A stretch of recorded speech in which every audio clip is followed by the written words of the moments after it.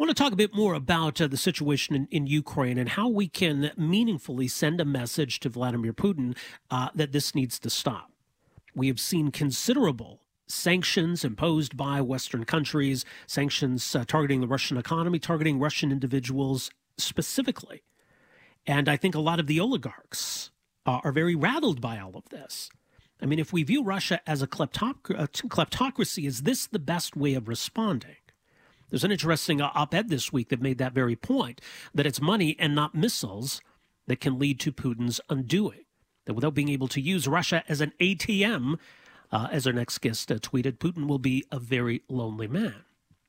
So joining us to talk a bit more about how effective this kind of response can be and what this all might mean for Putin and his allies in Russia. Very pleased to welcome to the program here this morning Alexandra Raghi, who is founder and president of TRACE, an international anti-bribery association, much more, traceinternational.org.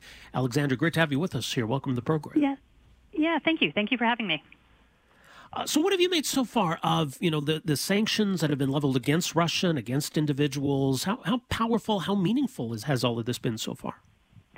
It's been a really powerful, coordinated response. The ability of the international community to get to Putin is kind of breathtaking if they're willing to use the tools that are available to them.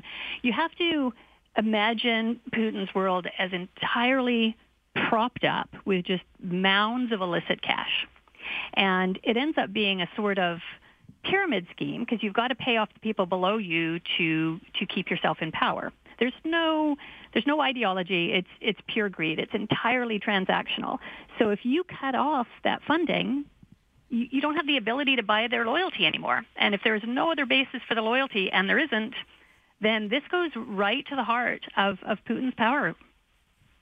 It's interesting. I mean, we think of Russia as an autocracy, but, the term kleptocracy, the idea that, the corruption is at the heart of this, that personal gain is at the heart of this, the political power stems from wealth. I think that really describes, Putin's regime, doesn't it? Yeah, absolutely. It's circular because he uses the money, the wealth of that is rightly the Russian people's. He uses that to buy his power, and then he uses his power to increase his wealth. So it's entirely circular, and he just throws off whatever he needs to his cronies to keep them happy. But the whole world has been participating in this pretty actively for a long time, and it's time it stopped. It's sad that it took just a devastating attack on a neighbor for us to finally pay attention. But, he's been buying his reputation around the world with international sporting events, putting names on buildings. They're really good at using the money to buy a veneer of legitimacy. Well, and it begs the question then, I mean, if Putin's not able to enrich himself, if his friends and allies are not able to enrich themselves anymore, and in fact, if they're losing wealth, they're losing their assets, what does that mean in the longer run? It means they're going to be cornered, and they're going to be frightened. Their security depends on their cash flow.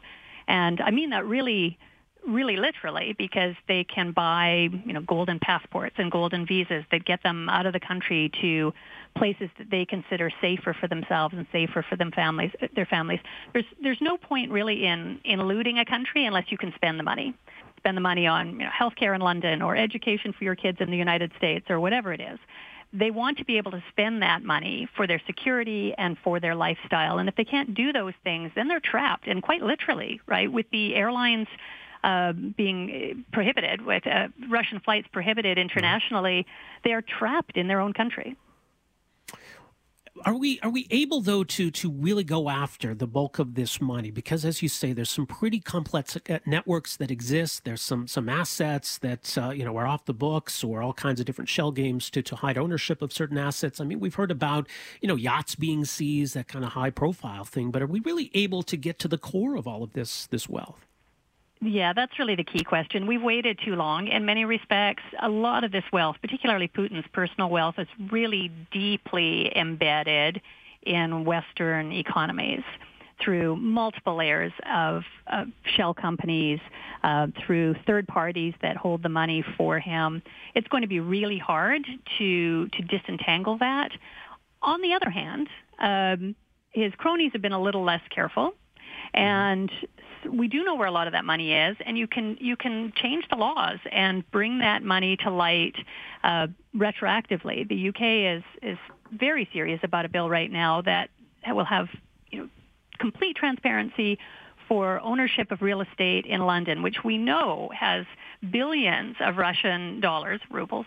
And if those owners have to step forward and expose themselves, that property can be seized. So we're catching up.